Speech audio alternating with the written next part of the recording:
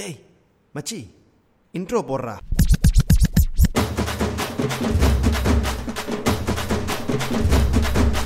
Thinking with Dummies, thinking with Dummies, thinking with Dummies, thinking with Dummies, thinking with... You better not listen to these Dummies, eh? Thinking with Dummies. Cut. Hey guys, welcome to another episode of Thinking with Thumbies. We're back after a 1 week break. You know, all that racism talk was really exhausting. So we're going to move on to something more interesting. What are we talking about today, Josh? Something lighter. I think we're just going to talk about language, hey? Language. Just, I think all the different facets. You're not speaking your colonizer's language properly, boy. I don't know, just all these different aspects of language that we're sort of talking about and sort of, blended into each other. Yeah. So it's, I guess first off, we just start with Singlish. Yeah, man. So I guess we also had to give a bit of context as to why we came to this, right? So we spoke about this last week in about a bunch of Facebook posts speaking about cancelling Singlish of some sorts. And we were like, do I really want to cancel Singlish? I mean, I'm not going to bother going into the post and the whole drama that unfolded with it. But let's just talk about that, right? Let's talk about Singlish, man. Okay, what is Singlish to you? Singlish to me? Ah, man, why do you put me on the spot like that? Singlish to me... Because you're checking your phone and you are not, not in the... So, no, look. Singlish, let's backtrack a little bit. So Singlish is like colloquial sort of English, I guess, that we speak in Singapore. So with all these little las and ahs and all these other words that we sort of smatter in between. Yeah. So the nice version would be like, yep, okay, it's this mishmash of all our sort of languages. And I think there was this thing where it's like, okay, look, it's a very it's part of our Singaporean identity. So I came across this a while ago, and that's actually why I was distracted.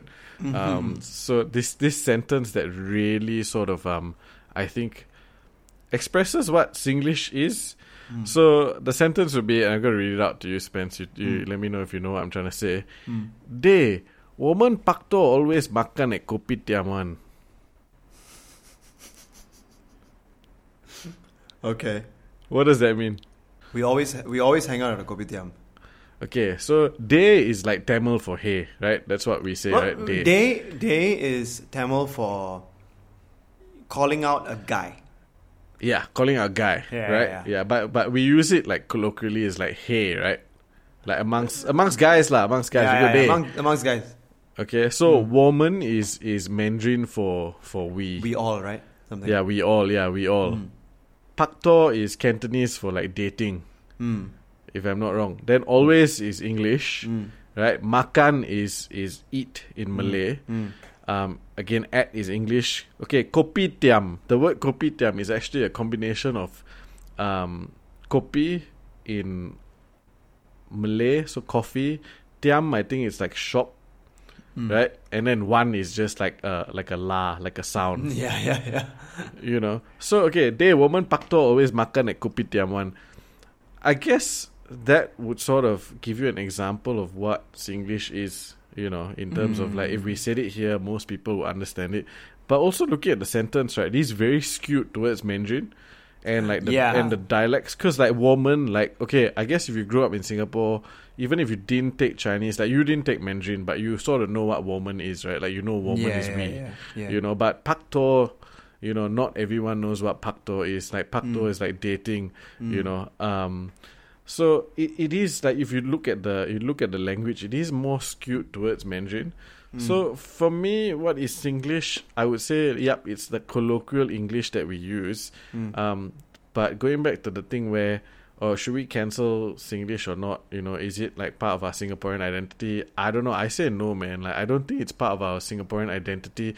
In the fact that while we do speak it locally, is it actually representative of like all the races? I don't think so, right? Yeah, exactly. And that's the thing that I was a bit iffy about when I read it, right? Because, okay, I'm not one to sort of want to cancel things, but I feel like I agree to not cancel Singlish, but cancel Xiaxue lah. That one needs to be cancelled lah. We don't cancel a lot of stuff lah. Just her.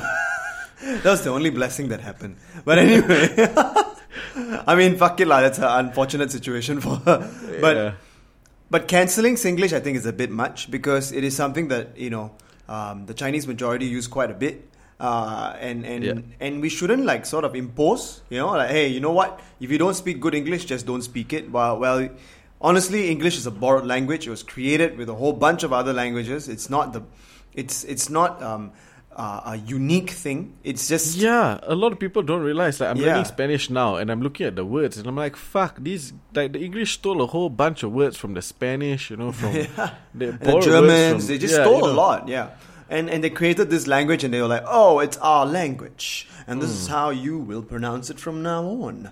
And it's just like, it's tough because, you see, you colonize a whole bunch of fucking people, and then you expect them to speak like you. It's nearly impossible. You tell them that English is a superior language. As such, Mandarin or whatever dialect, your Hokkien, Cantonese, or Tamil, Hindi, or whatever, is just beneath the English language. So pronounce it right. So when you say cancel Singlish, you're trying to say, I love you, my white colonizer. I only want you in my life. But anyway, but is it okay? I think the question that bugs us both is that when someone says this is the Singaporean identity, but is it though? Yeah, is it though? Okay, if we look at it, if we look at it from that standpoint, right? If we cancel Singlish, it's like we're denying Singaporean culture. Okay, the question is it Singaporean culture? I say no. The short answer is no, because look, if you break down the language itself, like I think it's very heavily leaning towards the Chinese. There's a lot of dialect in there. There's a lot of Mandarin in there. There might be like a couple of words in there that are Malay, that are borrowed from the Malay language, that are borrowed from the Indian language, and even with like from words that you borrow from the Indian language, most of it is taken from Tamil. There's what about Hindi? What about Urdu? These are also languages that are spoken within the Indian community in Singapore. So for me, it's like it's not representative of all the cultures in Singapore. It is representative of how maybe the common man in Singapore might speak. But even in that, the variation is that, again, it's more heavily slanted to the Chinese, because a lot of the accents and the pronunciations are very very Chinese. Yeah, and also the way the sentence is structured, right? It feels like a direct translation of a Chinese phrase. Like if you were taking a Chinese sentence of saying... Yeah, you're actually right. It seems like that, because it'd be like...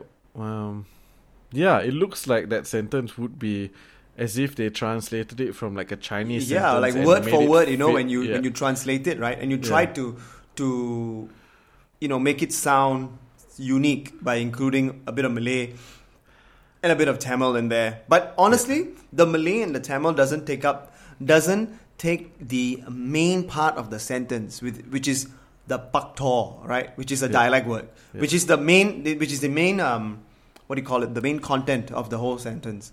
And that's why I've always been a bit iffy about saying that Singlish is an identity of a Singaporean, and I guess also in my sense, in like when I speak, my version of English is very different.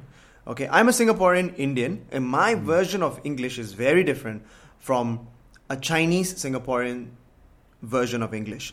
And the Singlish that is sort of recognized, they have come up with books they have come up with all kinds of nonsense with this. It's very skewed towards how the Chinese majority would speak English in Singapore. So to say that it is a Singaporean identity could be a bit contentious lah. But I can see why like the Singaporean Chinese would latch on to that as that being very unique to Singapore, because if you look at it from a Chinese perspective, right, I would say, because if you go to China, you never get a smattering or a sentence like that where you mix Mandarin with Cantonese and Hokkien. So maybe there's that strong feeling because they're like, you can't get this mix anywhere else. You know what I mean?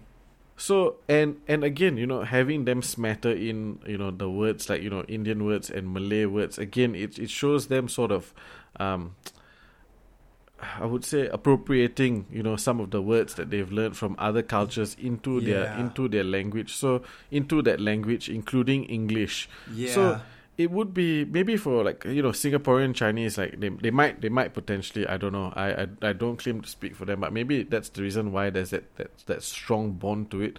I guess you and I don't feel such a strong bond to it, because we've always, I think prided ourselves in wanting to speak English properly. That could be it, yeah. Or, learning the language the way it is. But also growing up having spoken Mandarin, I can see the value in it. Like, as in like, if I were to smatter all these words together, it's such a unique thing, right? Like, Yeah. to be able to put all these dialects in. Yeah. I guess we can, going back again. It's not, is it representative of Singapore as a whole? I'd probably say not. Is it representative of the Singaporean Chinese? Definitely. Yeah. Should we cancel it? Should we cancel it? That's the other question, right? Like, should we cancel it? Because I think that was the main question. Like, should we cancel it? I don't think we should cancel it, because I feel like as long as you're able to effectively communicate and not ostracize people, that's fine. Yeah. But people do feel ostracized sometimes. Yeah. So I think also, let's playing off that idea that you proposed earlier, right? Like how the Chinese people feel a sense of belonging, or rather a sense of attachment to this concept of Singlish. Probably also because they don't, the Singaporean Chinese don't connect with the mainland Chinese. So they are very different in that sense, because in Singapore we had so many dialects and so many people trying to work together in the same space. Let's just imagine, right? You have Cantonese, Hokkien, Teochew, and Hakka, and I'm not sure, like a couple more, right? And, and they're all in, like, let's just say, when the British segregated everyone, they put everybody in Chinatown and CBD area, and you have to sort of work with each other. So I'm just trying to imagine, right? Like this Chinese merchant, let's say he's a Hakka guy, okay, and he's running a business. He needs to talk to a Hokkien coolie worker who doesn't fucking understand him, and like he has to also communicate with potentially a Malay trader in the mainland, and like it's like there's all these shits going on, right? So I'm guessing somewhere along the lines they must have created this ease of communication by combining a bunch of languages, and I think I told you about this as well. I can sort of see why Tamil or the Indian languages were not added to it. There are two reasons to why I feel they might not have been added to that. But before we go to that, I also want to explain how English words was sort of construed to fit ease of communication better. Like, for example, the word ghostan. Do you know this? We know ghostan. Yeah, ghostan. Come on, remind me. Like, I know what it means, like, conceptually, but so ghostan means come reverse. If you see like the lorry people, especially people use like who in logistics or do lorry, hey, ghostan means take it back. So I always thought it was a Malay word for a long freaking time, man. I thought it was a Malay word as well. I thought it was a Malay word as well, and everybody bloody uses it, right? But actually, it means go stern. Right. Go stern. So it's a shipping turn. Yes. Yeah. So go stern was a command that obviously means that the ship has to come backwards. I think. I'm not sure. I'm not a shipwright, so I wouldn't know. But what happened is that they probably, the people on the port, the workers, the local workers, or the Chinese or the Indian workers or the Malay workers that were working at the port, used to hear this in the British when they say go stern, they probably couldn't pronounce it. I read this somewhere. This the connection to it. The etymology was like that. So yeah. There were a few things like that as well, weren't there? Yeah, there were. So there are many things that we have in Singlish that were construed from the different languages. So I can sort of understand why we have this. Why we have sort of created. It is true. It is uniquely Singaporean only because of the number of dialects and the number of English words and the number of Malay words that are involved in it. But it leaves us, the Indians, out in some sense. You see, day is not a word, bro. Bro, day is not a word. Day is not a fucking Okay. word. Sorry, well, I didn't take Tamil. So No. I don't know, I right? know. I'm not pointing you out, but like, day is not a. It's not a. There's no content to that. You know, it's like, It's hey, like bro. a sound. It's like, hey, a bro. sound. Yeah. Yeah, it's not a sound. It's day means like, hey, bro. But when we say day, what are you doing? It's like, hey, bro, what are you doing? You know, that kind of thing. So Okay. the day has a lot of intonations as well, lah. How you Yeah, say, and the different intonations mean different You know, like things. there's a lot. I saw that meme, man. That meme was so good. Day. Day. You know, so you can use it in a lot of ways, right? And that is okay. That's also very unique to Eastern languages. It is very unique to some. The English language doesn't have a lot of this. You know, so we as Asians, and this goes all around the world, you know, wherever they colonized, we all try to sort of like construe the words in a way that it makes sense to us Locally, yeah. and that's the reason why I don't think you should cancel Singlish. But to say that is it the identity of Singaporeans, I don't think it is all encompassing. And I was really wondering about this, right? Why were there no Indian languages involved, right? I mean, we know there are videos going online right now talking about this Indian auntie that can speak Hokkien damn fluently. And obviously, you know, NDP is around the corner, so they'll do all this to like, hey, look, you see, the minority can speak the majority language.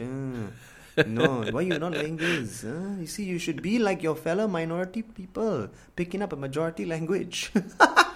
But yeah, this fuck all will happen. But anyway, but this thing is quite common, right? Like we spoke about it earlier as well. You know, like how our grandparents, like my grandma can speak Malay very fluently. Yeah, And- my grandma can speak Malay fluently as well. And then my grandfather could speak Cantonese, man. It does my head in. Yeah, Like, it's crazy. And I know a lot of Sikh people who can speak Cantonese and Hokkien like damn fluently. I know a lot of them who can do that. Like Yeah, older yeah, generation. I'm not talking about maybe not our age group, but older than us, just one generation before. Like my stepdad can speak Cantonese and Hokkien fluently. Yeah. So that's really interesting, right? So, but the same doesn't happen with the Chinese people. Okay, So- I cannot say it doesn't happen. There's some fellas, there's not- some couple of Chinese uncles here and there that can Okay, speak couple Tamil lah, suddenly couple from lah. nowhere. You know, maybe Okay. they grew up in a sort of like maybe Indian kampung and stuff like that. You know, but potential. that's interesting. You know, like back in the day, like I remember my grandfather had a lot of like certain like mannerisms. You know, like very Chinese mannerisms. Like he could deshell like a prawn completely in his mouth, you know, without having to touch the prawn at all. You know what I mean? Like, you know, Indians, we like to use our hands, right? We peel the prawn. You know, this fella can put the whole prawn in his mouth and then just deshell the thing. You know, so but he wasn't born in Singapore. He moved here when he was a teenager. Right. And, you know, it's funny because, again, I know I'm taking a bit of a segue in terms of multiculturalism and all that stuff, right? But the races were already mixing because he grew up in like a predominantly Chinese kampung. And then my grandmother grew up lah, but they were staying in a predominantly Malay kampung, you know, and there, you know, like you'd have Chinese that can speak Malay, Indians that can speak Malay, you know, and then so on and so forth. So it's quite interesting. I wish I could go back to that period of time and see that mishmash and really look at the language, you know, like how they managed to communicate with each other. Yeah. Because you're right, man, like that diversity, we forget that even from China, right? You know, from China, you had all these. Yes, you got Mandarin, which is the overarching thing that, you know, binds all of them, like a common language. But for most of them that came from these specific regions, they only knew how to speak that specific language. Yeah. You know, so I remember speaking Mandarin to some of the older generation, like I'm talking about maybe our grandmother's age, right? And they cannot communicate to me in Mandarin. They only know dialect. You know, so within Chinese, there's so much of variation already. Like there's all these dialects that they speak, and then within that, you know, the Indians as well. You know, you got Tamil and all of that stuff. Yeah. You know, it's crazy how the hell did these people communicate? Yeah, but that's why the common language was the binding language was actually more Malay, I feel, back You in the day. reckon? Yeah, because Yeah, because we are predominantly, this is a Malay base land, right? It was a Malay base land, so it's likely that they used Malay to sort of get around more often. and that's why they all sort of, I mean, we all sort of know Malay. Well, it's not something that I don't speak it often, but I feel like if I was to read it right, I'll be like, oh yeah, this is what it means. It's not difficult. But if you give me like a Mandarin script, even if it's in English, like Romanized, I would still have a tough time trying to understand the whole thing. But I'm more likely to understand a Malay script than I would to understand a Mandarin script, right? And I don't know, maybe I don't know what is the issue, but I was wondering about this whole. We see a lot of Malay, Malay words used in Singlish, and that is very nice, I guess, in some sense, because I like how it really involves, but I still do think it leans very heavily to the Chinese people, and to a point in which I feel like, should it even be called Singlish? So if I was to cancel anything, I would say maybe I would cancel the term Singlish and put up a different term for that, but I'm not that fucking like mad about these type of things. But I was really wondering why don't have Tamil influence or Hindi influence or whatever lah. I mean, see, like you said, the Chinese had many dialects, right? But they managed to sort of mishmash that shit and then put it into something lah. Obviously there were predominantly Hokkien words in Singlish. If correct me if I'm wrong. So I'm guessing more Hokkien people. Yeah, maybe you're right. Maybe it's because of that. Maybe it's just a simple thing where the language leans towards being more Chinese because the majority of the population in Singapore is Chinese. And then going further from that, right, I'm assuming here, I might be wrong, right, but maybe the majority of those Chinese that came were also Hokkien. So that's why the language is more skewed towards, there's more Hokkien words in there. Maybe, I don't know. It could be that, right? And that's why we don't see like Hindi, Urdu showing up, because they are like the real like minority or the minority. Like the Indians are already the minority, and then you have like these are even further, minorities within that group. I'm also thinking, right, like if we can, I think there's some value in obviously studying this part of history to really understand like where they came from and who contributed to that, not just the language, right? Because when we create shortcuts in communication, it's because we wanted it to be effective for something. This is how language is, right? The English language created like 10 other words for one damn meaning, because 10 other countries or 10 other places that they colonized had versions of explaining that thing. So they tried to incorporate that in the English language. And I think we kind of did the same thing, right? So this, whenever we create or shorten a word or whatever, we see this now as well when we create acronyms. And in this day and age, there are like 1 million acronyms. There are new lingos, and in itself, it is a language, right? For you to get around. But why do we do that? We do that because we want efficiency of communication. Yeah. Right. So let's just take it. Yeah, in that sense. And it's funny because my whole gripe it just blew my mind as well. Efficiency of communication, right? Yeah. So we shorten things and we make it more. So my gripe with Singlish was that it was too short, it was too lazy. But then you see it happening now as well with the English language, like people going savage, or I'm so woke. Like fuck, man, like just dumbing down everything for the sake of being like, just shortening everything, to like a single word to express like a whole concept, right? Yeah. It's crazy. So now I'm sort of re-looking my distaste for Singlish, because fuck, actually it was effective lah. In some sense, it was why it gets things done quick, right? People understand what you're talking about, as much as we don't like it because it's lazy and it might not be, as polished as I guess we're used to having English be. At the same time, like, fuck, if somebody talks to you in Singlish, like, you just understand what the fucker is saying. Yeah. Agreed. Like, no matter how broken and chapelang, you see, now I'm using words, chapelang, like, is a mishmash, okay? It means a mishmash. Like, no matter how chapelang it is, you still fucking understand it, right? Yeah, and it's just a more efficient way of you speaking to the people in your area or in your vicinity. So I'm guessing maybe the main contributor to the Singlish language, I'm assuming again, I think it's Hokkien people. And okay, let's just take it. Where did they come from, right? So they came as coolie workers. A lot of them were coolie workers, if I remember correctly. Yeah. I think the Hokkiens were predominantly the ones who were doing a lot of work at the port. So it just makes sense, I guess. That they tried, because they didn't understand the English language. I mean, none of us did until, it took us a long time to learn the English language anyway. And even our grandparents sometimes don't even speak English at this point. They just, they had to learn it. My grandma doesn't speak English language. Like, she understands it. She knows a couple of words that she can say and explain and get away with things. But it's predominantly Malay, Tamil, Malayalam, or whatever other dialects they have in hand. So, I'm guessing, I'm trying to imagine, right? You're working in a port. A bunch of English guys own the ships, lah. So you're working at a port. You're the coolie worker or whatever, and you're trying to get there. Hey, Gostan. You're trying to combine words, and then you have this Indian worker next to you, or you have this Malay workers next to you, and you're trying to communicate, and just be more efficient. And hence, over a long period of time, this has evolved to be what it is today. So it is leaning more towards the Chinese because of the structure. I know this for a fact because I study Japanese, and I sometimes see the way the structure of the word is placed. It's kind of similar-ish to the way we just when you direct translate shit. Direct translates. So that in that sense we know that. I'm also wondering why there was one of the hypothetical that I have.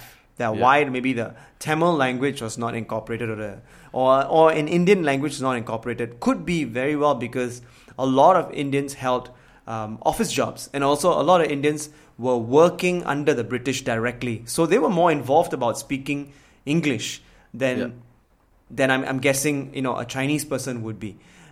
Because Indians were brought in, not in a very nice way, but Indians were brought in. So don't think we were privileged with the British. We were not. But we were brought in, because they colonized India for a much longer period, and they obviously brought them as workers and as people to be in service of the British. So I guess we were more occupied with speaking English and more occupied with discussing things with the directly with the British than we were with the locals per se. When I mean locals, I mean Malays. I mean the maybe the Chinese. Maybe we didn't get to interact much with the Chinese people. Yeah. Well, here again, this is just what I'm just thinking, right? Why from the very beginning maybe it didn't occur to the incidents didn't happen. It could be because they were the ones that were sort of imported from India along with the British needed to speak English, but I'm sure there would be Indian laborers as well, Indian laborers as well that that didn't know how to speak English. So you brought up something earlier on.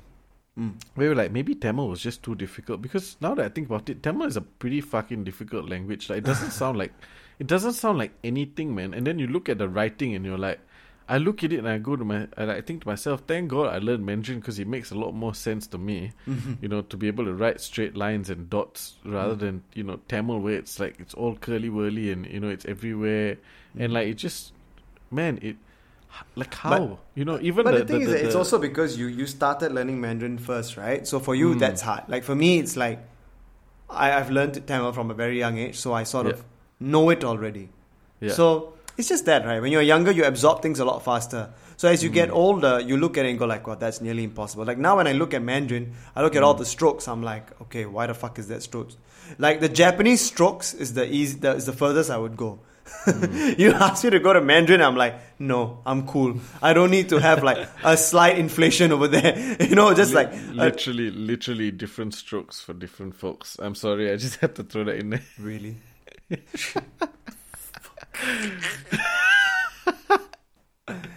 Okay. But yeah, man, dude. Yeah, so that's I'm guessing as well, right? Maybe the Tamil language is damn hard, lah. Yeah, maybe it was hard. Maybe it was because it is a quick. Is it okay? Correct me if I'm wrong, but it is a relatively quick language, right? Quick, as in like you guys when you speak Tamil, it's a fast language. Like you're able to it's just fast. Fast as in like when we speak, like the tempo of the words. Yeah. So if you notice, Indians tend to speak a little faster. Yeah. Probably because we have a lot more letters to a word, I'm guessing. I'm not very sure about that, but And also our pronunciation allows us to go blah, blah, blah, blah, blah, blah, like really quickly. So yeah, that's the thing. So Yeah. in the language itself, it's built in that the pronunciation Yeah. allows for that level of speed, right? Yes. Yeah. But it's actually a lot harder because I remember being drilled for a long time trying to get the flexion of my tongue because we have like a ra sound and that ra sound can sound 3 different ways. Yeah. Okay. Okay, so it could be ra, ra, ra. So it's depending on the way the tongue is placed on the back of your back of your mouth all the way to the front of your teeth. So in that sense, that's really, really, really hard. But no one obviously, not a lot of people pronounce it the way it should be pronounced. But we all understand it in some sense. And I don't know. Is it the language that makes us talk very fast? But I'm guessing it is. Because, what else? That's the only binding factor that all Indians... And also, we have a more... we roll more with our words. And hence, we are able to roll to the next word like really quickly. Yeah. In some sense. And that also gives us the ability to speak English in easily. Because once you have learned Tamil and the way your sounds need to be, picking up English is not very difficult. It's more straightforward for us. Because like very difficult is not in itself. Let's just say the word very difficult, right? We'll probably accentuate the R's and the T's much more because we have those similarities like ve, va. So we va, we have it already. Ri we have already. So it's not very far. D we have already. So it's like it's not very difficult for us. So I'm guessing in that sense it was easier for the British to sort of get the Indians to speak English than it was to get the Chinese to speak English. Okay, maybe let me rephrase that. Maybe it was easier for the Indians to pick up English because a lot of the sounds already existed. So let's not give them credit for where credit is not due, right? Stop putting your colonizers on a pedestal.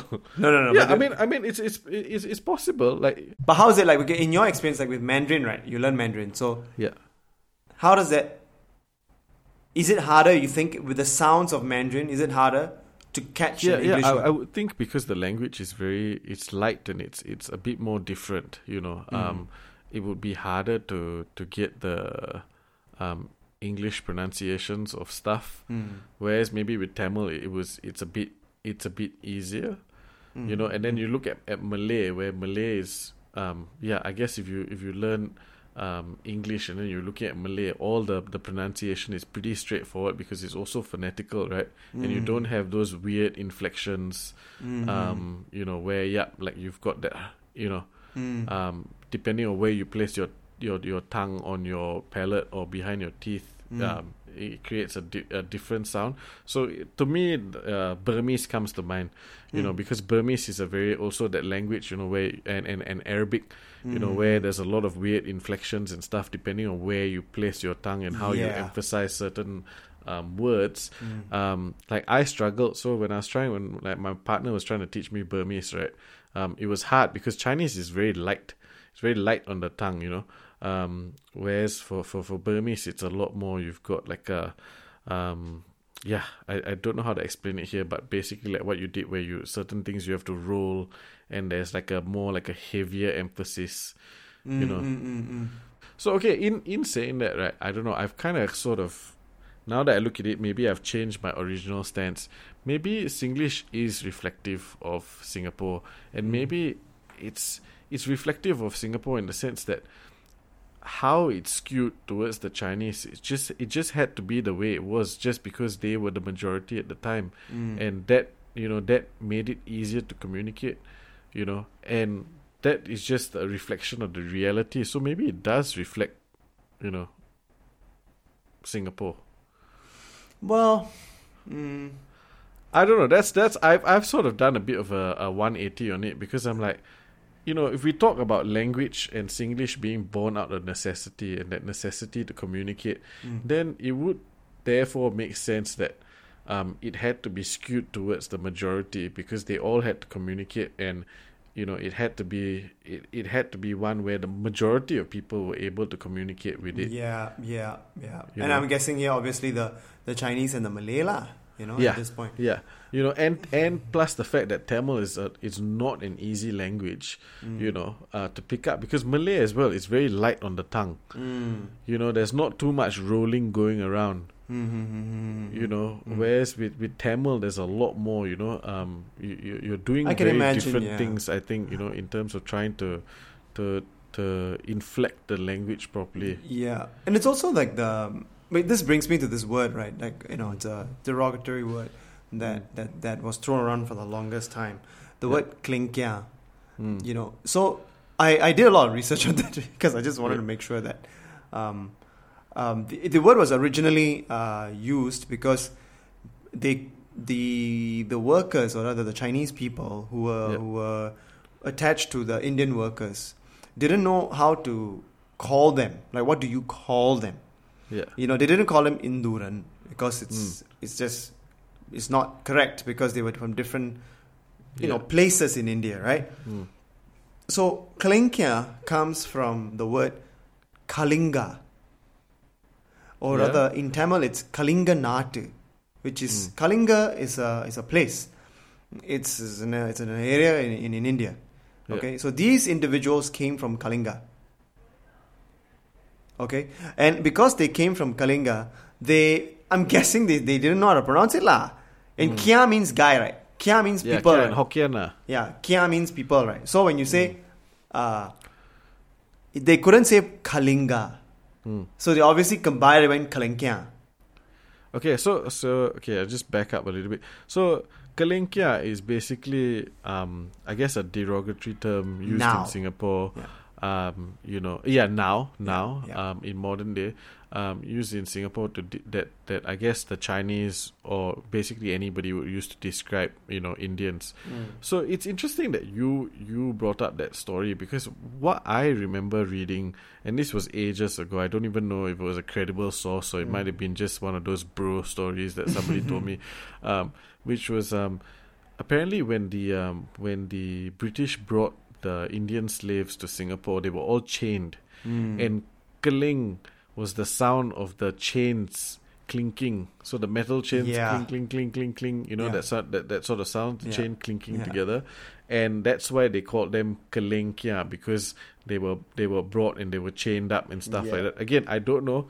This might be one of those like popular myths. Yeah, but it's a story that I was told as well, and I was told that story for a long time, and that's why I would get riled up when someone says the word klengkia.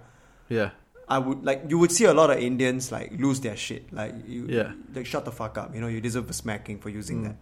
But so my question when I first read up about this, when I really looked at it, I went really, it cannot be, because I don't see so much a history talking about Indian slaves in chains. So the story I heard is that Indian slaves in chains making roads, and then the Hokkien workers the coolie workers were also there looking at that, and then that was one story lah. The other story was the Indian ladies wore anklets. So the anklets had the sound as well. So they also said it was that. I mean, if you describe someone from the anklets in their leg, I'm not so bothered by it, to be honest. And also, true. But it made more sense to me that Kalengkia. If I really try and imagine, if I'm a Hokkien person, Kalengkia, it's either a sound or it's a place. Right, because kia means person, right? So this person is this type of person or from this place. So it made sense because a lot of the workers that were coming, they were coming from Kalinganate, so it's Kalingkia. But here's the thing, right? I think the chain story also started to spill into the majority as well, and maybe in started to maybe change the entire story entirely. It could very well be that it was really that they're from Kalinga, but this story was better. Maybe it could have been one of those things, right? Just like a myth. I spoke to a Chinese friend of mine and I was like, what do you think Kalengkia is? Then he said that his father said that the Indians were slaves making the roads, and it was the chains that were on their legs, and that's why they were called Kalengkia. So, and he's Chinese. So if within the Chinese this is perpetuated, then I'm going to take it as a derogatory term, because then it's wrong. even though the origins of the word might not have been wrong. Or might not have been used with like racist intention. Yeah, it's not like the in some sense the N-word. It's not like that. Yeah, but now it is. It has come to that. Okay. Yeah. So, but that's why I'm saying is that it's an example as to how words are shortened and how different languages were taken in and sort of construed or skewed to work to the benefit of the predominant Chinese who basically sum up the language of this accent or whatever you want to call this of slang called Singlish. But I think the one thing that I wanted to sort of the one thing that really irks me is how I reject it. As much as I'm okay with saying the word la and all that, but I reject it quite a bit.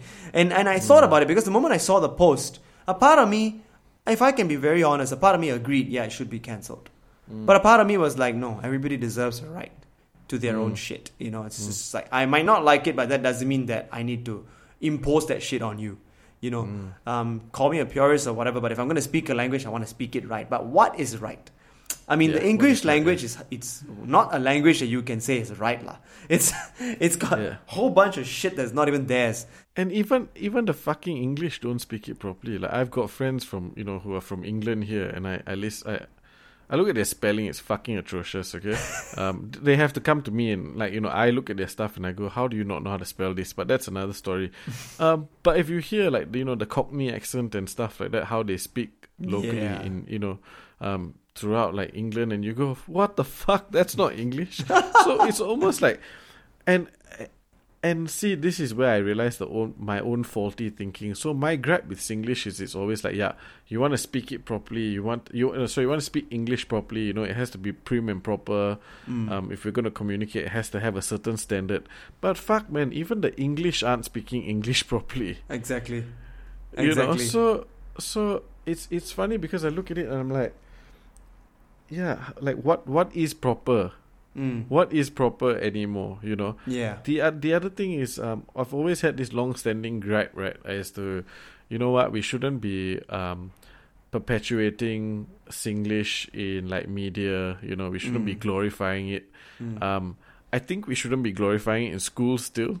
So how we used to have Mr. Kiasu and all that sort of stuff. Yeah. Because if you're in school and you're targeting school-age kids, let's teach them how to speak the language properly. But I feel maybe for certain media, things like Phua Chu Kang and all of that, like I would actually prefer that they spoke in Singlish and they poked fun and and stuff like that and contrasted the characters with other characters that actually spoke proper English. Only because art should imitate art should imitate life. Yeah. Right? Yeah. And the reality is that, we do sort of speak with a certain degree of Singlish in Singapore. I hate it. I find it very cringe when you see like all those Singapore serials where they're all trying to speak super perfect English, and then it goes into where they're speaking with fake accents. Yeah. Where they have when they cannot do it right. And then they try to put on the accent as well. Yeah. No, that's the thing, right? Like you can speak proper English and still sound Singaporean. Like you and I are now speaking in proper English. I mean, all we have to do now is cut the last that we occasionally drop in this thing. Yeah, and but technically we still sound uniquely Singaporean because we don't sound like anybody else, and we're speaking proper English. Yeah, and we don't have to go into an accent to sound in a particular. But I mean, I don't know why do you go in an accent? I think it's a really interesting thing. This is going to be a good sort of move to this part of this topic, right? Okay, Singlish. We've covered it. We understand what it is. We know what it is. I won't say it's 100% all-encompassing Singaporean identity, but I believe that we shouldn't cancel it. But now, accent. Putting up an accent. Why do we put up an accent? Am I guilty of it? I am. I'm going to be very honest with you. I'm going to say I am guilty of putting up an accent in a couple of social settings. Now, I've done this, and I don't know why I do it. And I remember once someone asked me this. It's like, you code switch really well. So I was just like, why do I do that? Why do I do that? And I ask myself, why do I do that? In my defense, I think I wanted to do that so I would be easily understood, so that I didn't have to like repeat myself or explain myself. Obviously, I'm talking about when I have to speak to a white person. You know what I mean? Like if I have to speak to a white person, then I'm going to have to make sure that certain words are pronounced in his style so that he would understand it, or in her style. I don't know why I feel the need to do that. I have not. And maybe this is the best time to sort of dissect it. Why do we put up an accent? See, when I was working in Waterworld, it was predominantly American and Australians. And I realized that over time working over there, I developed this ability to really switch it up. Like if I was to speak to a Aussie guy, certain words I would sort of like, change it a little bit so it sounds a little bit more Aussie-ish. And I realized that I got really deep into it when... This is the funny story I was going to tell you. When we do this thing called pre-show. That means before the show actually starts, we go out in the park and walk, and in character, and and I don't know what I said. So now I can't even. Now at this point I can't do the Aussie accent very well anymore because I don't have them in my environment. I don't have them in my surroundings, so I don't need it. And I remember at that point I sounded so Aussie. An Indian Aussie dude was like, dude, you from Oz? Like, you from Australia? Like, where are you from? And I was just like, Singapore. Holy shit, what? It's just blown away. The funny thing is, it's two Indian guys. Okay, one is Singaporean, one is Australian. Both speaking an Aussie accent. It was a funny sort of dilemma for me. And I really paused at that moment and go like, wow, that's pretty cool. Wait, am I supposed to be proud now that... I have a good Aussie accent. That you have an Aussie accent? Down? Like, am I like, wow, am I like cool now? Am I like, I had a moment there, and I think I struggle with it quite a bit sometimes. I do struggle with it quite a bit sometimes, but until recent years, I think I've sort of found a neutral accent because I don't sit well with Singlish because I'm not Chinese. So a lot of things that I would never...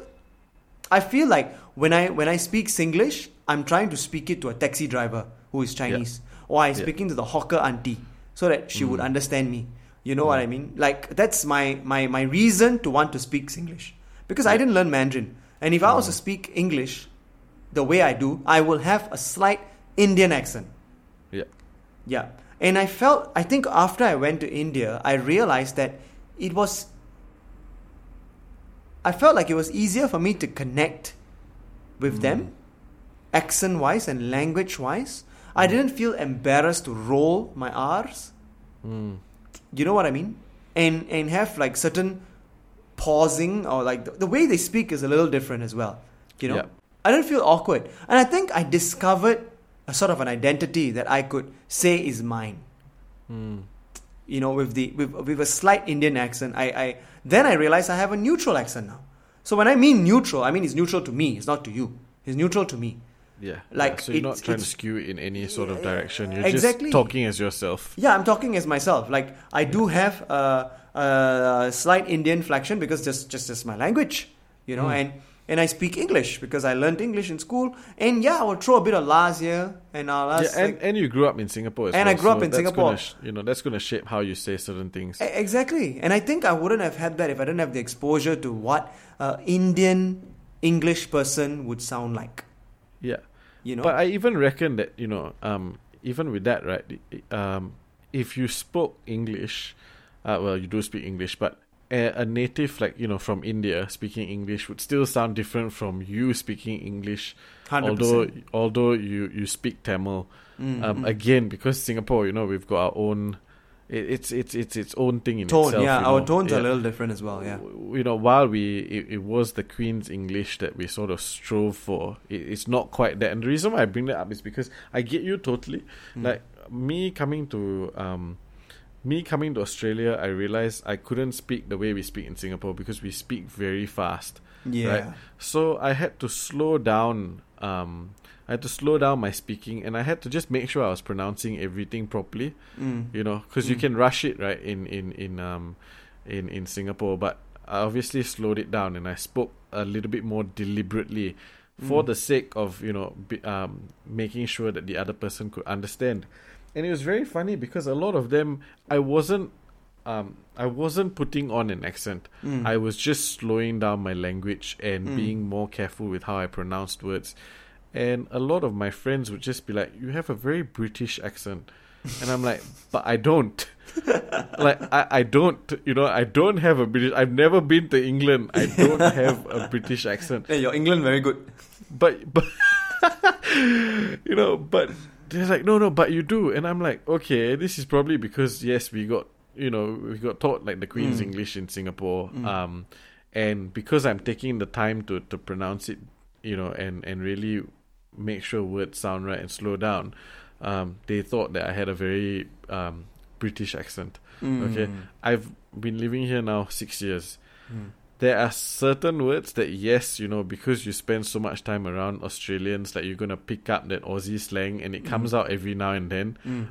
Far out, man. Yeah, like when I'm upset or something like that, you hear me say certain things and you go, "This bloody fella," But for the most part, right, I haven't actually developed an Australian accent. There are certain words, and they come out every now and then. And the longer I stay in Australia, the more it starts seeping in. Because when I go back to Singapore, they're like, "You don't sound Singaporean anymore." I'm like, "What do you mean?" I come here, they're like, "You don't sound Aussie." So I'm in this weird in between where my language has been shaped by like two different cultures, so I'm in this like weird in between. Where I'm like, what is my actual thing? Yeah. Okay, now, but speaking on code switching, right? So where you can tailor how you talk to different people, this is where there's this other thing, right, that pisses me off all the time. People who have fucking fake accents. So get this, right? Like, the number of people that I know who have come from Singapore and who have studied in Australia for be it 1-2 years, 4 years, whatever, and then they go back to Singapore and suddenly they're talking with their Singaporean friends with this fucking Aussie accent or British accent or American accent, and I've met these fuckers like so many of them, and it pisses me off because for me, if I'm speaking to my Aussie friend, okay, I might have a slight leaning towards like having that Aussie twang, and then if I'm speaking to my Singaporean friends, I very seamlessly switch back. Okay, but then these fellas, they do it like even when they're with me, I'm like they're speaking with the Aussie slang. And I'm like, and I always call them out because I'm like, what the fuck are you doing? I'm not Australian. Like, speak to me normally. I know you were not born.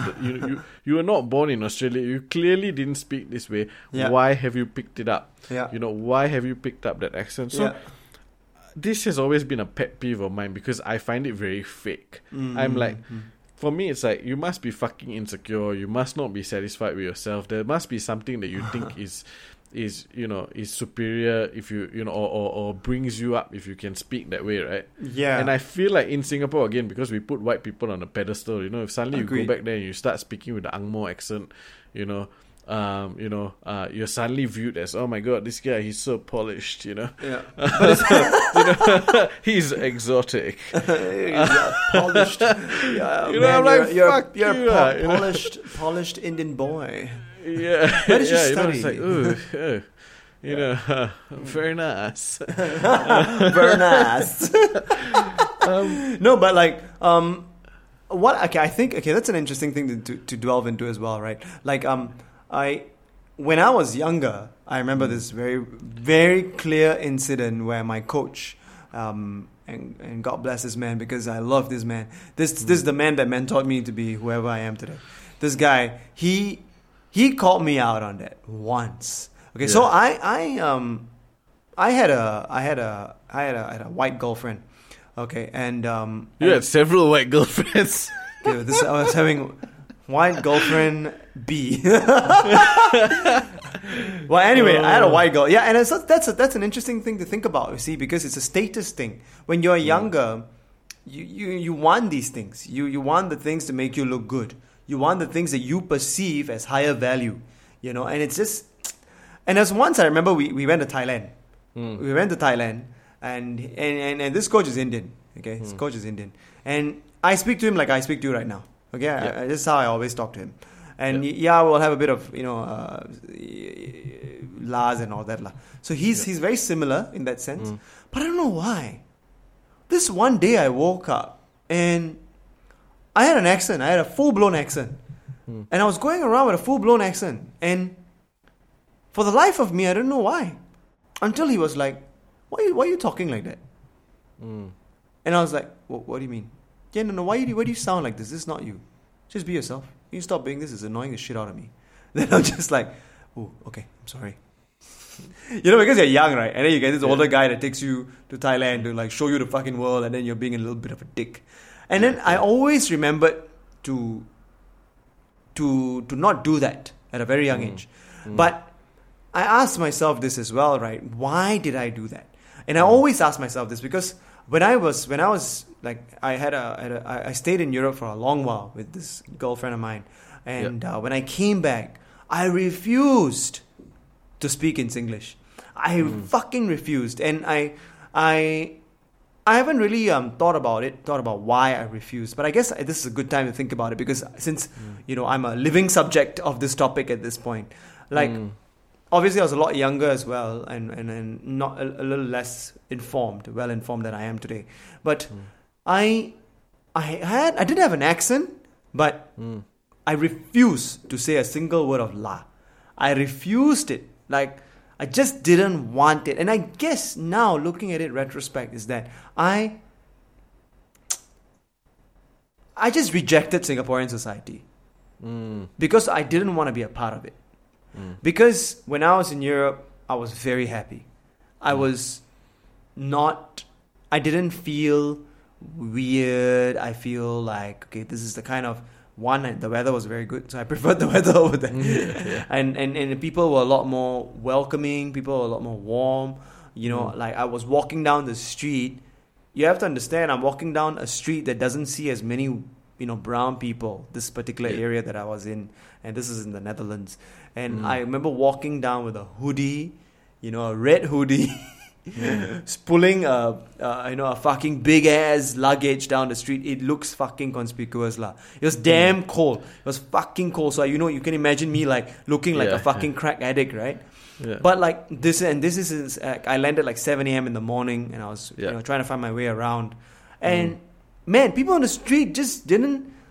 I mean, maybe nobody bat an eyelid, right? Like everybody was just like, yeah, cool. And like some people even coming out their houses go like, oh, good morning. Like they know I'm foreign, so they speak they try and speak in English in a way that maybe possibly I would understand English because he looks like he doesn't look like he speaks fucking Dutch. So let's just say good morning to him, And I was like, yeah, good morning. I was fucking shocked. Because nobody in fucking Singapore says that shit to you when you walk out of your house. It's like you take the bus and everyone's like, everyone's just grumpy, right? Everyone's just grumpy as flying fucking grumpy. You touch them a little bit, you get nudged in the train. Everyone just... You smile at them, they think you was siao. It's for crazy or what? I remember crossing the road, like zebra crossing in front of my house, right? Yeah. And... So I'll just be like, because the cars are going to stop for you. So I just like wave, like hey, thanks. Yeah. Thanks for stopping, that kind of stuff. And I'll just walk.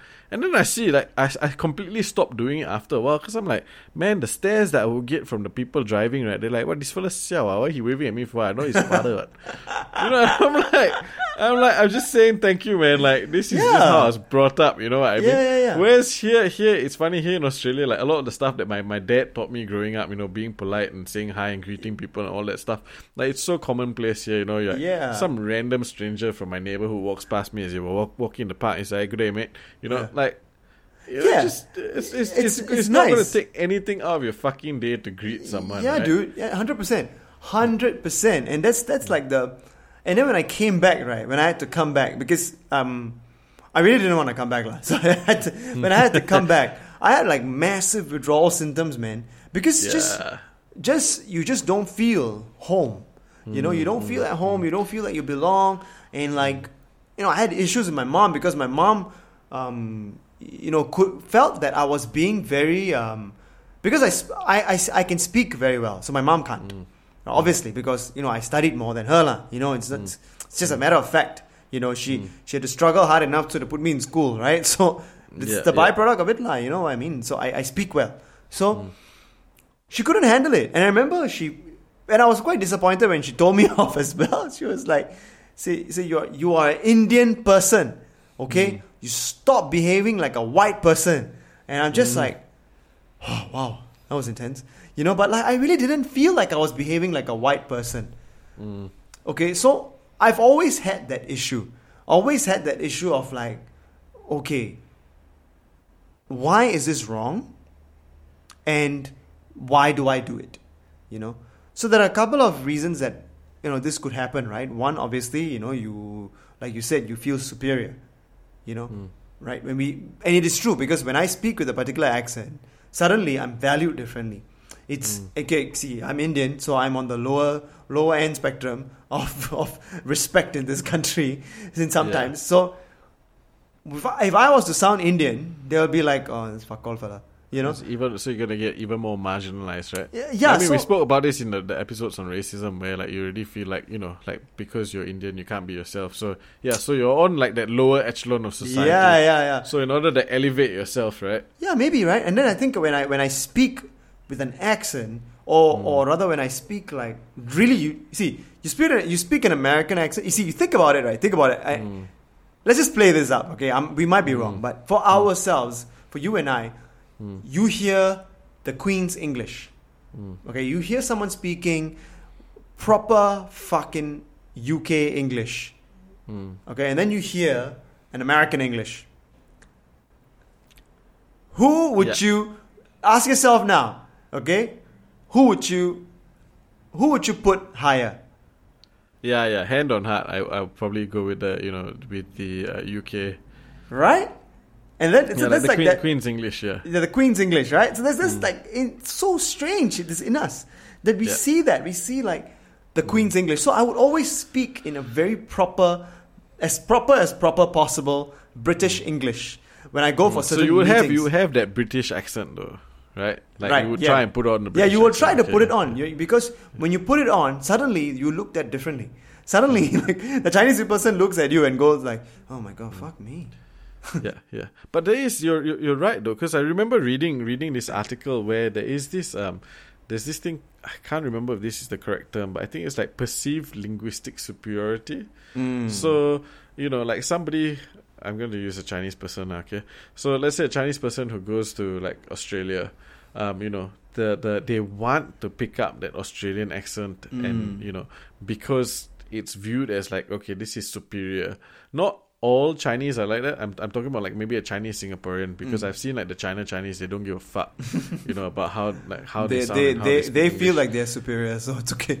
Yeah, so but maybe for like Singaporeans, and maybe not just Chinese, okay, because I guess I've seen a whole bunch of people do this, Malays and Indians as well, so they hear this accent and they're like, oh my god, like I want to sound like that because that sounds cool, that sounds different, and if I speak to my friends like that, like I have this certain, like people look at me differently now that I talk this way. Yeah. So it must be this perceived linguistic perceived linguistic superiority where that language is perceived by a certain race that this is better and it's desirable, because those same people, I'm pretty sure if they went and did a stint in maybe like China or India, are not going to come back with that Chinese or Indian accent. That is an interesting thing. But that being said as well, right? So okay, I hate it when people sort of don't like code switch back. So like if you're talking to your Singaporean friends, sound like a Singaporean. If you're talking to Aussie friends, sound like an Aussie. Don't try and take the Aussie accent and then speak to all your friends with an Aussie accent when you've only spent 4 years in Australia, okay? Because fuck you. Yeah. Like, I've spent 6 years in Australia. I still don't sound like Australian because I'm not trying to. I'm not trying to sound like them. I don't think there's any difference. What I do realize I do is that depending on who I'm talking to, and this can be anyone. So if I'm talking to like a Scottish guy, or if I'm talking to a Thai person, or like a Bangladeshi, or like someone who's Chinese or Hokkien, I try and mimic how they sound, and I try to talk like them. Agreed. So I do that all the time. And I realize this, I'm like, it's almost like I'm a chameleon. Like but I don't do it on purpose. Because one day I just sat down and I was like, why the fuck? Like, what am I doing? I don't do it on purpose. I just do it.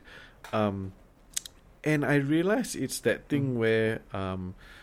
so they were talking about communication and how when people are communicating, they perceive you as more favorable or they're more likely to listen and engage with you if both of you are similar in the way that you communicate or are using certain mannerisms.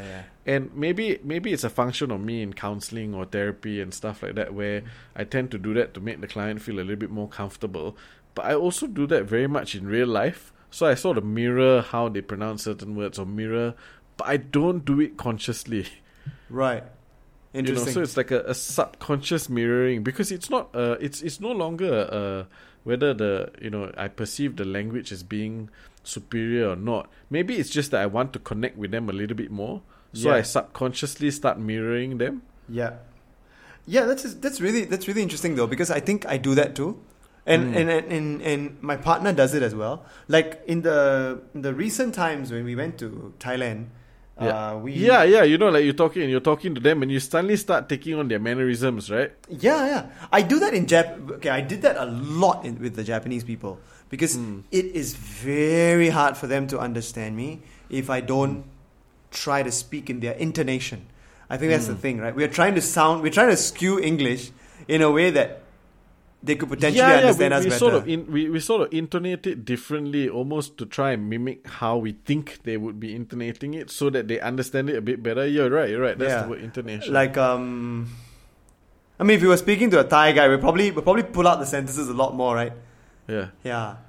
I'm trying to figure out a phrase that we could say. I was thinking the exact same thing. I was like, Yeah, it's. I guess it's hard to do in the moment when you don't have. I don't know, but anyway, but it just comes out quite naturally, I think, and you just have to spend like a little bit of time in there, and I don't think everyone is able to do that. I think if you feel that, let's just give this person a benefit of a doubt, lah. Okay, let's say you don't. It's not about being superior. See, someone who wants to code switch in any place. Even it's in a place where one might not consider as a superior language form, then I think it's more of like trying to make communication easy for the other person. So you are trying. I wonder whether it has to do with empathy. Sorry, I jumped in there, but I was just thinking. I wonder whether it has to do with empathy, though. I think it is. I think, especially, I mean, like, there's, if you go to Thailand, right, there's no superiority in you trying to sound like them.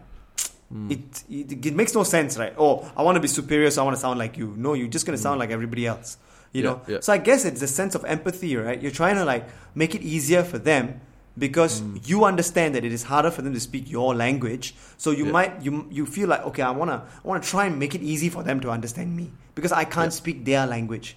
So you're trying to meet on a middle ground in some sense, So I guess in that sense, code switching is extremely beneficial and it is extremely good, I think. Yeah. But to go to like what you said just now was really interesting though. Like, would a Chinese person, let's say going to India, pick up an Indian accent when he comes back? You know what I mean? Like, I have seen... Or anyone for that matter. Anyone, where anyone, right? Okay, like, would actually, you know what? Let's not even talk about Chinese people. Let's talk about white people. Let's talk about an American person going to India, and he has to work there for the next 10 bloody years, let's just say. Would he pick up an Indian accent? But we'd have to understand the culture and what he'd view as a more superior. So maybe if he went to UK, he might want to pick up the UK accent because he perceives that as being superior. But then maybe if he went to India, he wouldn't because he does not perceive that as being superior. So that I think that would be the argument, right? Yeah.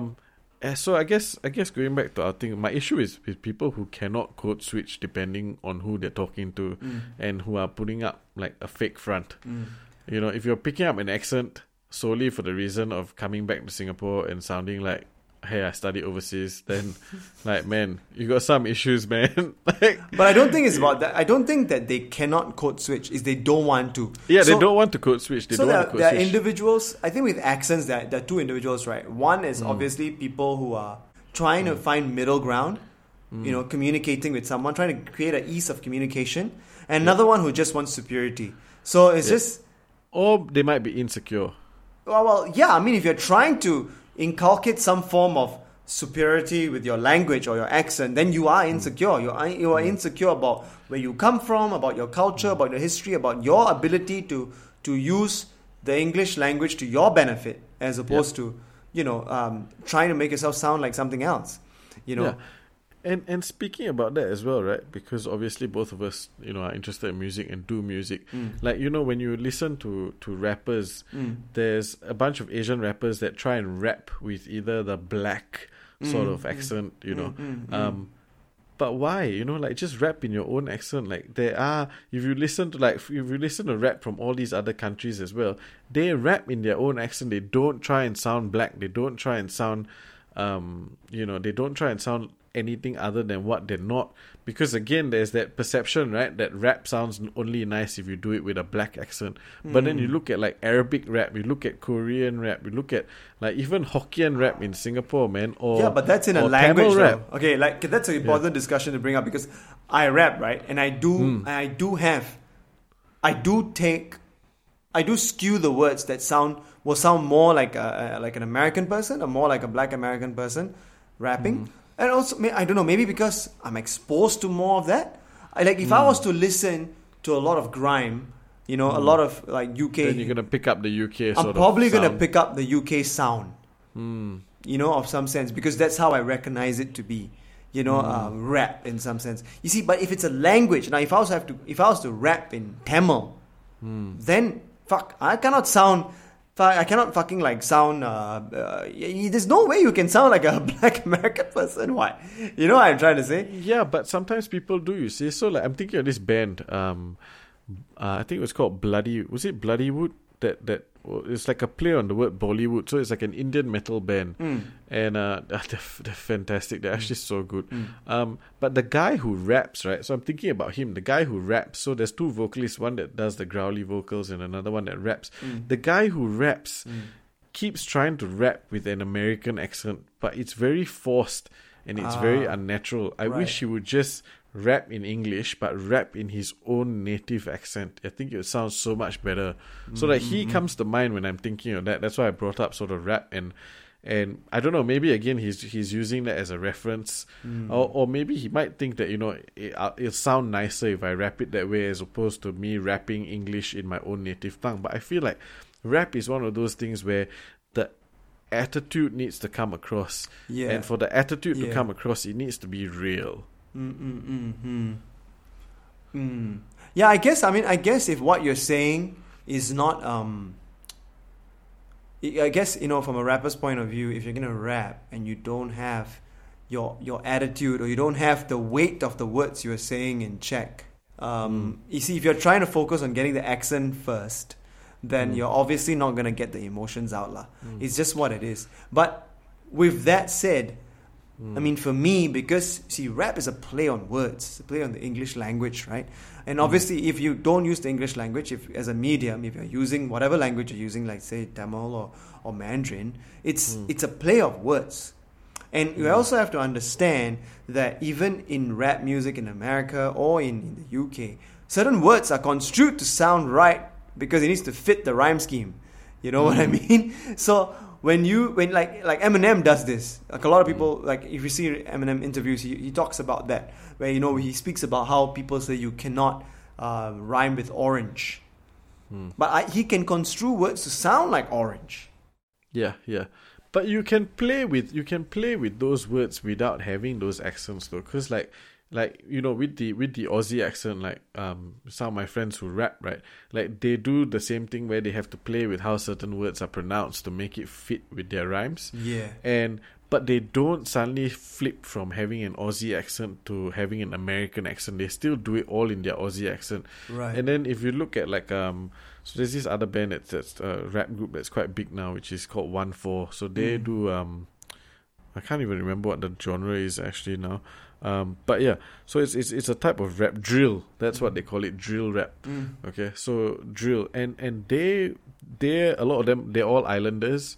they have their own style as well, where it's a mishmash of Aussie and their own Islander sort of way of pronouncing and saying things.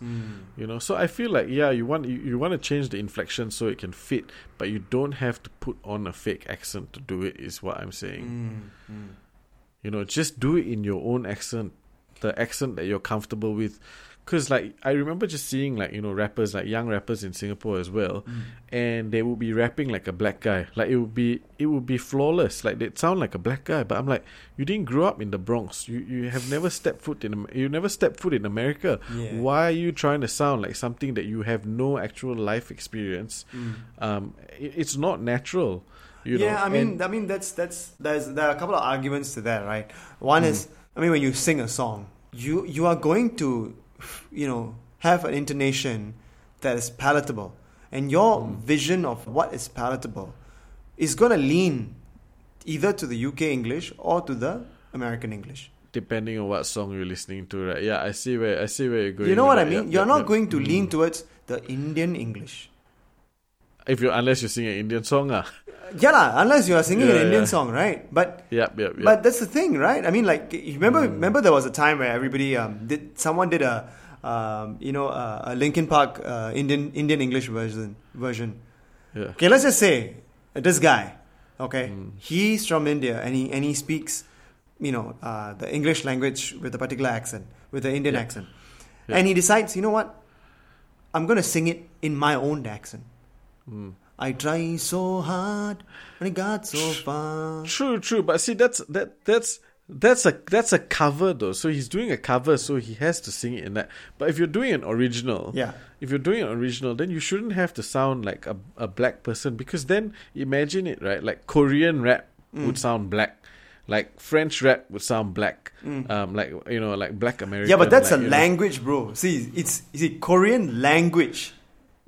I'm already on a different base. My base is different. See, if I was to rap in Tamil, but you look at so let's say we're taking English, right, as the language.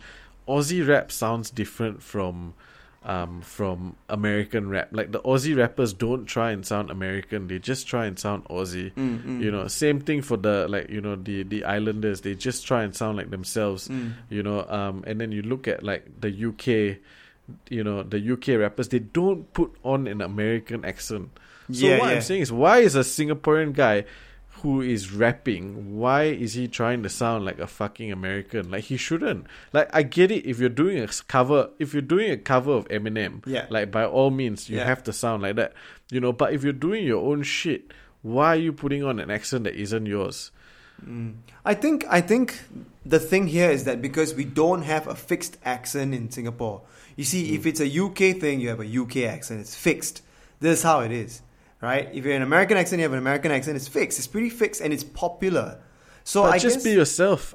What I'm saying is, just be yourself. Just rap or just sing or whatever, right? If you're doing originals, right, do it in your own voice. Be comfortable. I guess you're trying to get popular, right? And you're trying to. I'm just trying to see how lah. See, I guess you want it to be recognized by the masses, and the masses listen to predominantly hip hop from the US, right? Especially in Singapore, especially in Asian market, it's predominantly US rap. Like I listen to a lot of UK rap as well, and I noticed that the style has to be different. You are correct. Like, maybe we are not there yet. Maybe we are not there yet at discovering a particular tone. Or a particular English tone that we can say that. Maybe you don't have to. Maybe you just have to be comfortable with yourself. Because I'm thinking back to this, this young lady that I was working with, and she was writing raps, and she's really talented. And she kept trying to sing it in a Jamaican accent. A Jamaican accent, and she could pull it off. Like, she could pull it off. She could sell the look and everything. But then one day I just sat her down, and I'm like, why aren't you just not doing it in your own voice? You don't talk like that. You don't talk like that. Why do you not?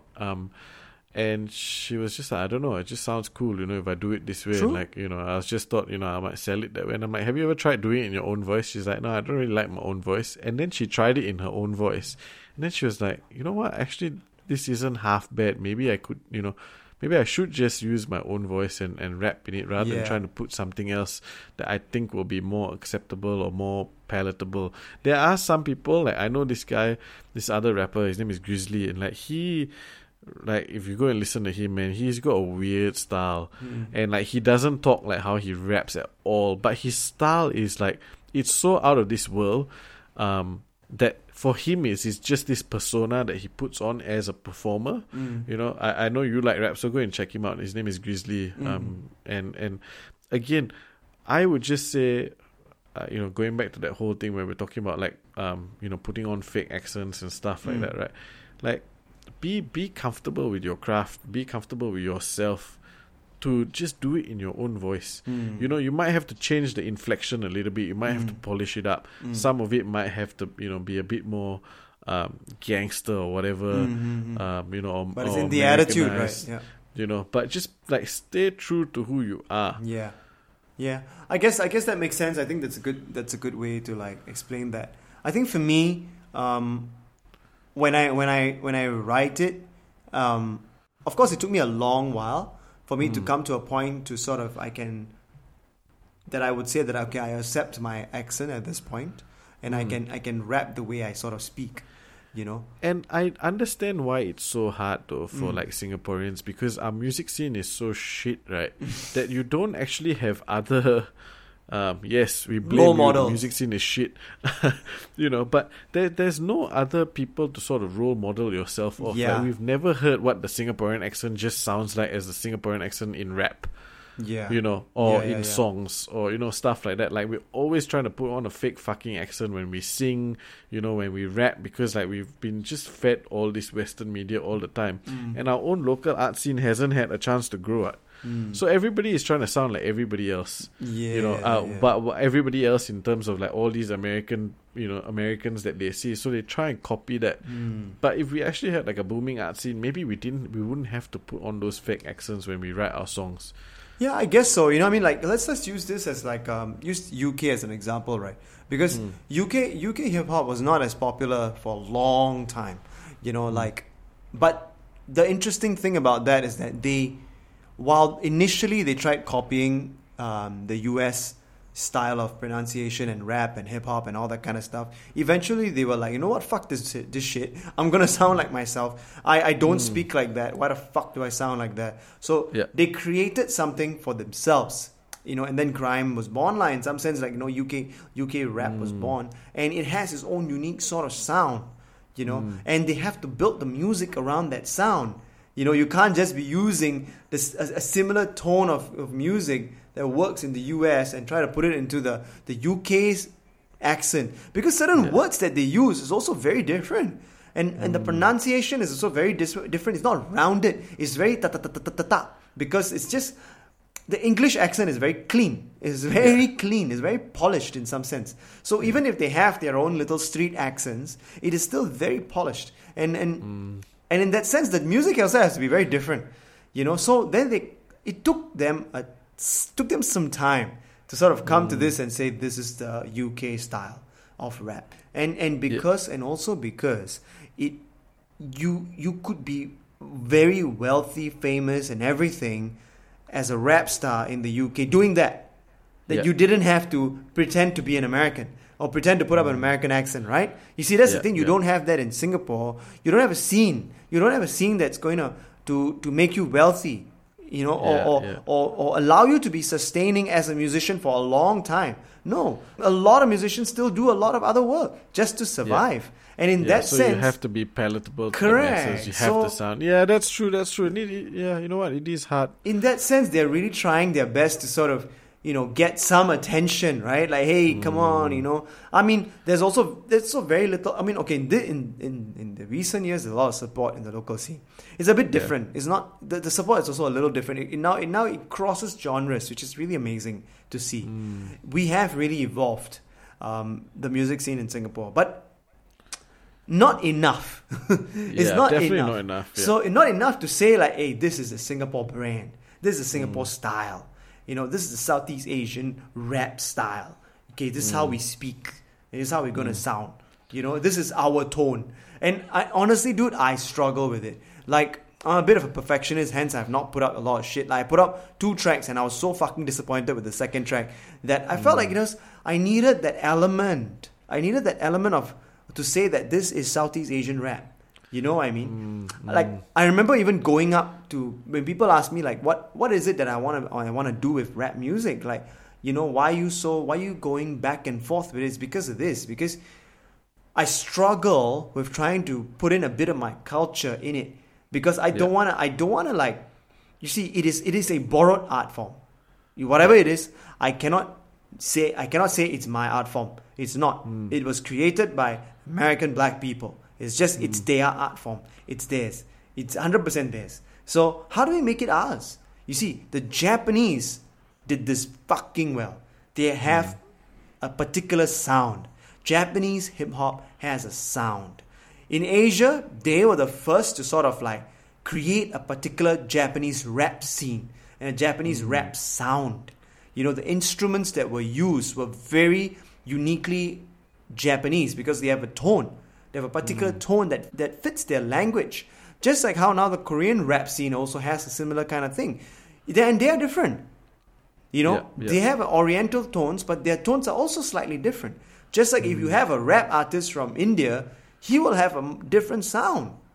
Yeah. And that's the thing, right? You see, but being in Singapore, you're an amalgamation of all these things. You just don't know what the fuck is your sound. Yeah, it's hard to find a template. It's hard to find a template, right? No one has a fucking template. You go to Thailand, there's Thai rap. There's Thai rock that sounds Thai. It's damn Thai. Yeah. But it's damn good. It's damn good, but it's Thai. Yeah. What is that's true. What can you say is a Singaporean sound? It's hard. You see, because there are a lot of people, right? Even the famous ones that came and went as well. They tried their best, dude. You end up sounding cheap.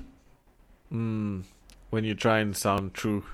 Yeah, so I think a lot of us are still trying to figure out how we can sound good, how we can be palatable to the masses while still sort of like holding on to our culture in some sense. You know what I mean? And I think that's especially for rap, right? Because rap is about you. It's about your struggles. It's about you, your life, your situation or your whatever that you're going through. And yeah, it makes sense. But one thing, obviously, I mean, this is a bit going off from the accent point, is when like you start talking about I'm gonna pop your ass, you motherfucker. That kind of shit. Like, hey, bro, hold up, bro. Where are you going to buy the popping gun? Huh? Where you going to find the molly?